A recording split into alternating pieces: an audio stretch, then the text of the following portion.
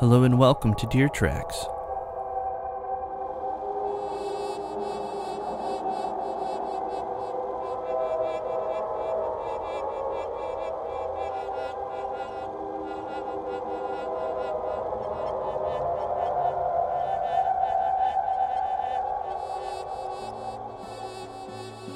It's great to have you back in my neck of the woods as we gather for another episode of the Deer Tracks podcast. This is episode 4, and I'm James Kibbe, and this week we will be focusing on the poetry of one of the more controversial yet influential writers in American literature.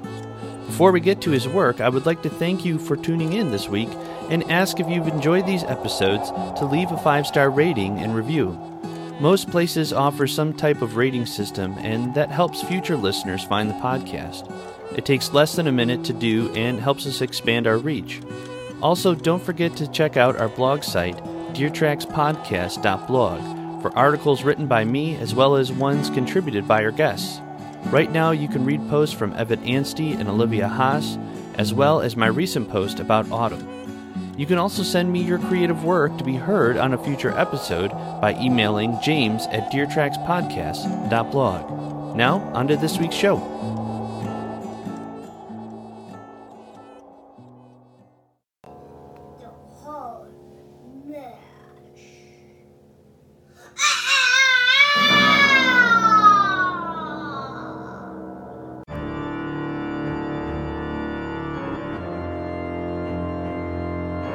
As I mentioned before, for this episode we are focusing on the work of one individual, one who has been a controversial figure in American literature.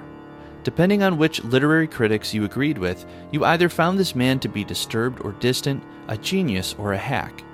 Wherever the critics have fallen throughout history, this one author's ghostly shadow has loomed quite large through the years and is credited with establishing the science fiction genre and the customary features and characters we have come to experience in detective stories. If you haven't been able to tell by the title of this episode, the gentleman I'm referring to is Edgar Allan Poe. Poe is better known for his stories such as The Telltale Heart, The Black Cat, The Fall of the House of Usher, and The Murderers in the Rue Morgue, to name a few. But what you may not know is that Poe started out writing poetry. In fact, one of his most famous works is the poem titled The Raven. Maybe you have heard of that one, and if you haven't, then you will by the end of this episode. It's a great poem and I'm looking forward to sharing it with you, but first, to get our mind adjusted to the world of Edgar Allan Poe, we're going to start with his poem titled The Conqueror Worm. The perspective in this poem is from the outside looking in, as the angels watch the tragedy of man unfold. There is a reference to invisible or formless players who act as puppeteers, directing the affairs of men and causing great evil upon the earth. These invisible players could be demons, as the imagery of condor wings suggests, condor being another name for vulture, so preying upon unsuspecting humans. As the angels watch on in horror, an unlikely hero emerges, the worm. This, I believe, is a reference to death. Death is the unlikely hero because death cuts short the horrors and atrocities that plague mankind. If you're familiar with the Genesis account of the fall of mankind, God blocks access to the tree of life, fearing what would happen if mankind possessed the ability to live forever in their fallen state. In a strange way, death is a means of justice, hence our hero, the Conqueror Worm.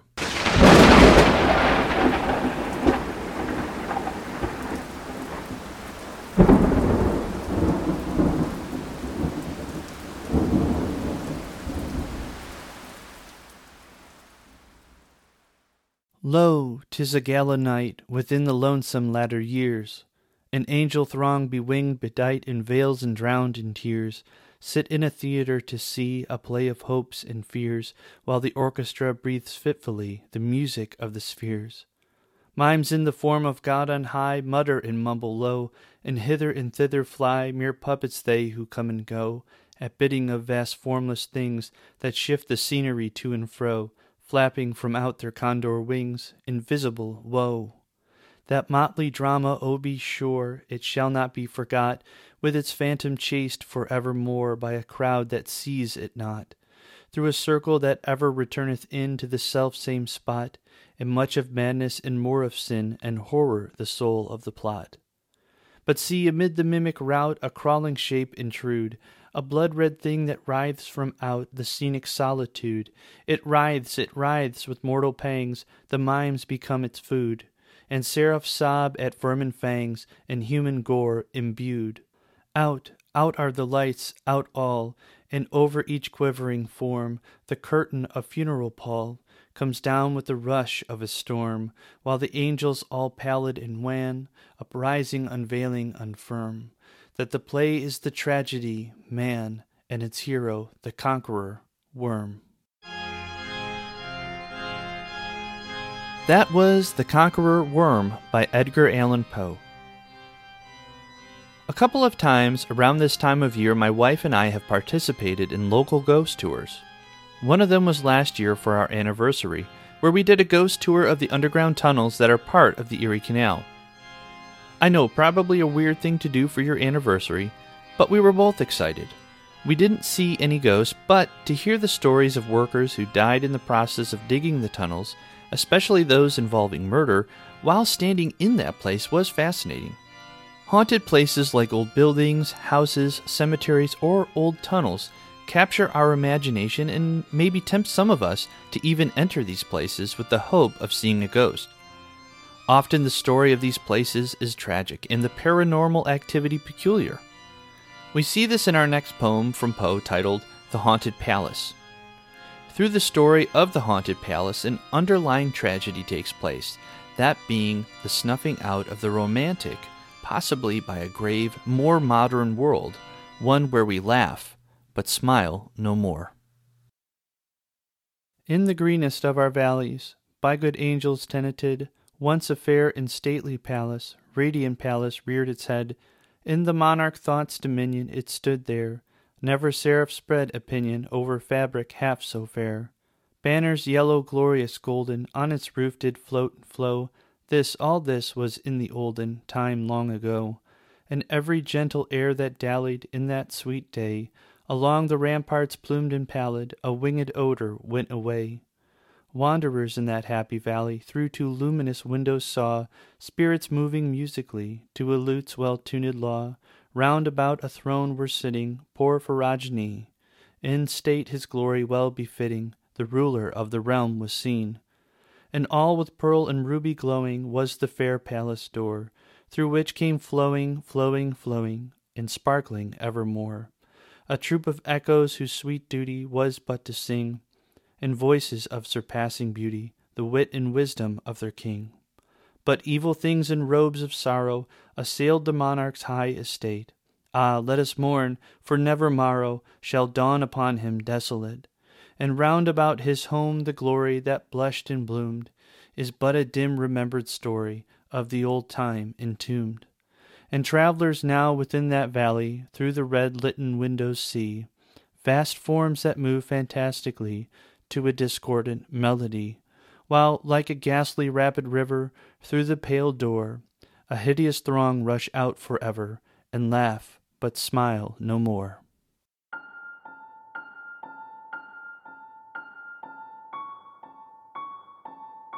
Before we move on to our next poem, I wanted to share this quote from Herbert Marshall McLuhan. It's from his essay titled Edgar Poe's Tradition. Here is what he said. While the New England dons primly turned the pages of Plato and Buddha beside a tea cozy, and while Browning and Tennyson were creating a parochial fog for the English mind to relax in, Poe never lost contact with the terrible pathos of his time. Covertly with Baudelaire, and long before Conrad and Eliot, he explored the heart of darkness. We shouldn't be so quick to take works of horror and science fiction simply at face value. It's within these genres that some of the darkest parts of humanity can be fleshed out and exposed for what they truly are. If there is something we can learn from a movie like Steven Spielberg's classic Jaws, it's that it's not what's on or above the surface, but what's below that is most terrifying. This inner exploration is where we find ourselves in this next poem titled Alone. Maybe you have felt like you were standing on the red cliff of a mountain, distant from others, incapable of fitting in with those around you. Maybe it's not for lack of trying. Maybe it's because something always seemed to be standing in the way. This is a lonely place, but don't worry, you've got company today, and his name is Edgar Allan Poe. Here is the poem.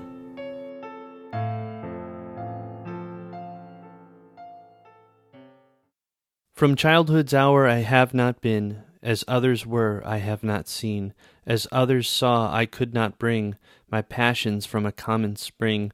From the same source I have not taken, my sorrow I could not awaken, my heart to joy at the same tone, and all I loved alone. Then in my childhood, in the dawn of a most stormy life, was drawn from every depth of good and ill the mystery which binds me still, from the torrent o'er the fountain, from the red cliff of the mountain, from the sun that round me rolled in its autumn tint of gold, from the lightning in the sky, as it passed me flying by, from the thunder and the storm, and the cloud that took the form, when the rest of heaven was blue, of a demon in my view.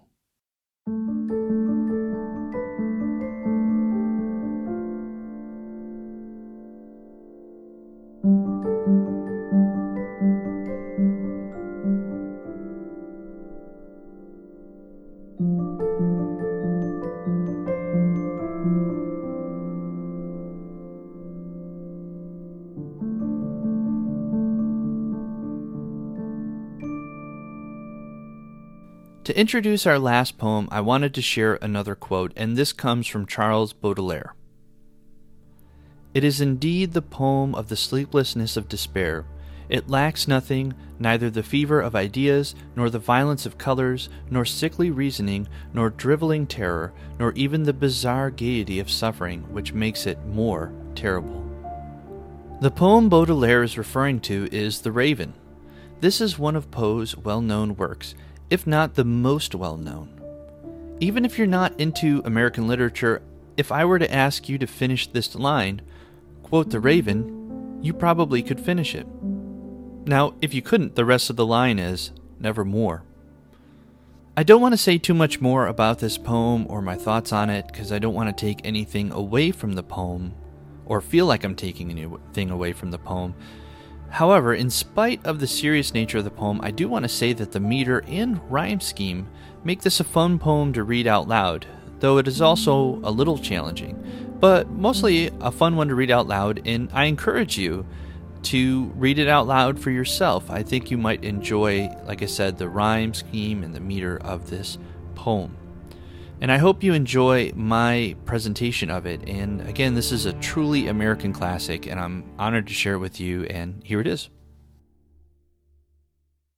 Once upon a midnight dreary, while I pondered weak and weary over many a quaint and curious volume of forgotten lore, while I nodded, nearly napping, suddenly there came a tapping, as of someone gently rapping at my chamber door.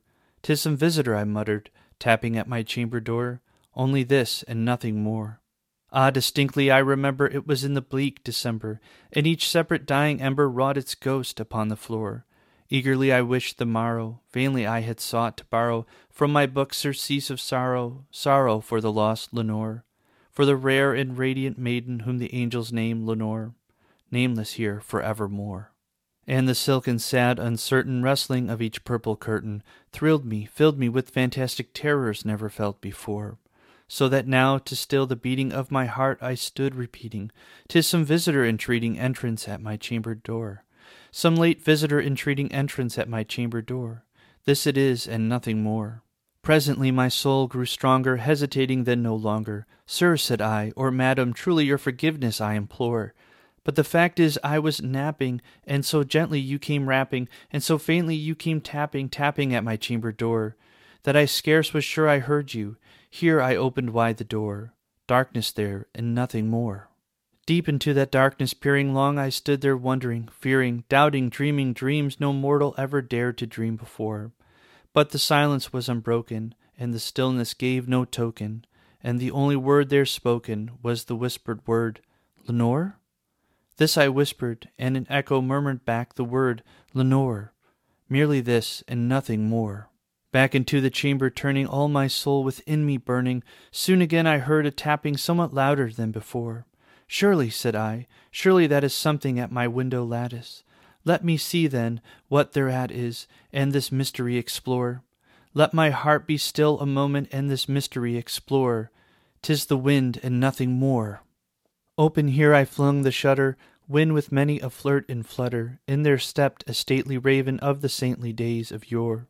Not the least obeisance made he, not a minute stopped or stayed he, but with mine of lord or lady perched above my chamber door, perched upon a bust of Pallas, just above my chamber door, perched and sat, and nothing more. Then this ebony bird beguiling my sad fancy into smiling, by the grave and stern decorum of the countenance it wore. Though thy crest be shorn and shaven, thou, I said, art sure no craven, ghastly grim and ancient raven, wandering from the nightly shore. Tell me what thy lordly name is on the night's Plutonian shore. Quoth the raven, Nevermore. Much I marvelled this ungainly fowl to hear discourse so plainly, though its answer little meaning, little relevancy bore. For we cannot help agreeing that no living human being ever yet was blessed with seeing bird above his chamber door, bird or beast upon the sculptured bust above his chamber door, with such name as Nevermore. But the raven, sitting lonely on that placid bust, spoke only that one word, as if his soul in that one word he did outpour. Nothing farther than he uttered, not a feather than he fluttered, till I scarcely more than muttered, Other friends have flown before. On the morrow he will leave me, as my hopes have flown before. Then the bird said, Nevermore. Startled at the stillness broken by reply so aptly spoken, Doubtless, said I, what it utters is its only stock and store, caught from some unhappy master whom unmerciful disaster followed fast and followed faster till his songs one burden bore, till the dirges of his hope that melancholy burden bore, of never, nevermore. But the raven still beguiling all my fancy into smiling, straight I wheeled a cushioned seat in front of bird and bust and door. Then upon the velvet sinking, I betook myself to linking fancy unto fancy, thinking what this ominous bird of yore, what this grim, ungainly, ghastly, gaunt, and ominous bird of lore meant in croaking, Nevermore. This I sat engaged in guessing, but no syllable expressing to the fowl whose fiery eyes now burned into my bosom's core. This and more I sat divining, with my head at ease reclining on the cushion's velvet lining that the lamplight gloated o'er, but whose velvet violet lining with the lamplit gloating o'er she shall press, nevermore. Then methought the air grew denser, perfumed from an unseen censer swung by seraph whose footfalls tinkled on the tufted floor. Wretch, I cried, thy God hath lent thee, by these angels he hath sent thee, respite, respite, and nepenthe from thy memories of Lenore. Quaff, O quaff, this kind nepenthe, and forget this lost Lenore. Quoth the raven, Nevermore.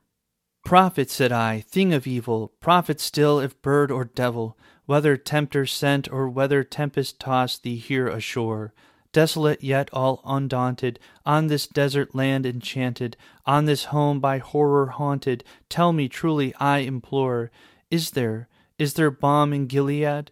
Tell me, I implore. Quoth the raven, Nevermore. Prophet, said I, thing of evil, prophet still if bird or devil, by that heaven that bends above us, by that God we both adore, tell this soul with sorrow laden if within the distant Aidenn it shall clasp a sainted maiden whom the angels name Lenore, clasp a rare and radiant maiden whom the angels name Lenore. Quoth the raven, Nevermore. Be that word our sign of parting, bird or fiend, I shrieked, upstarting. Get thee back into the tempest and the night's Plutonian shore. Leave no black plume as a token of that lie thy soul hath spoken. Leave my loneliness unbroken. Quit the bust above my door. Take thy beak from out my heart, and take thy form from off my door.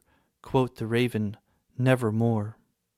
And the raven, never flitting, still is sitting, on the pallid bust of Pallas, just above my chamber door. And his eyes have all the seeming of a demon's that is dreaming, and the lamplight o'er him streaming throws his shadow on the door, and my soul from out that shadow that lies floating on the floor shall be lifted nevermore.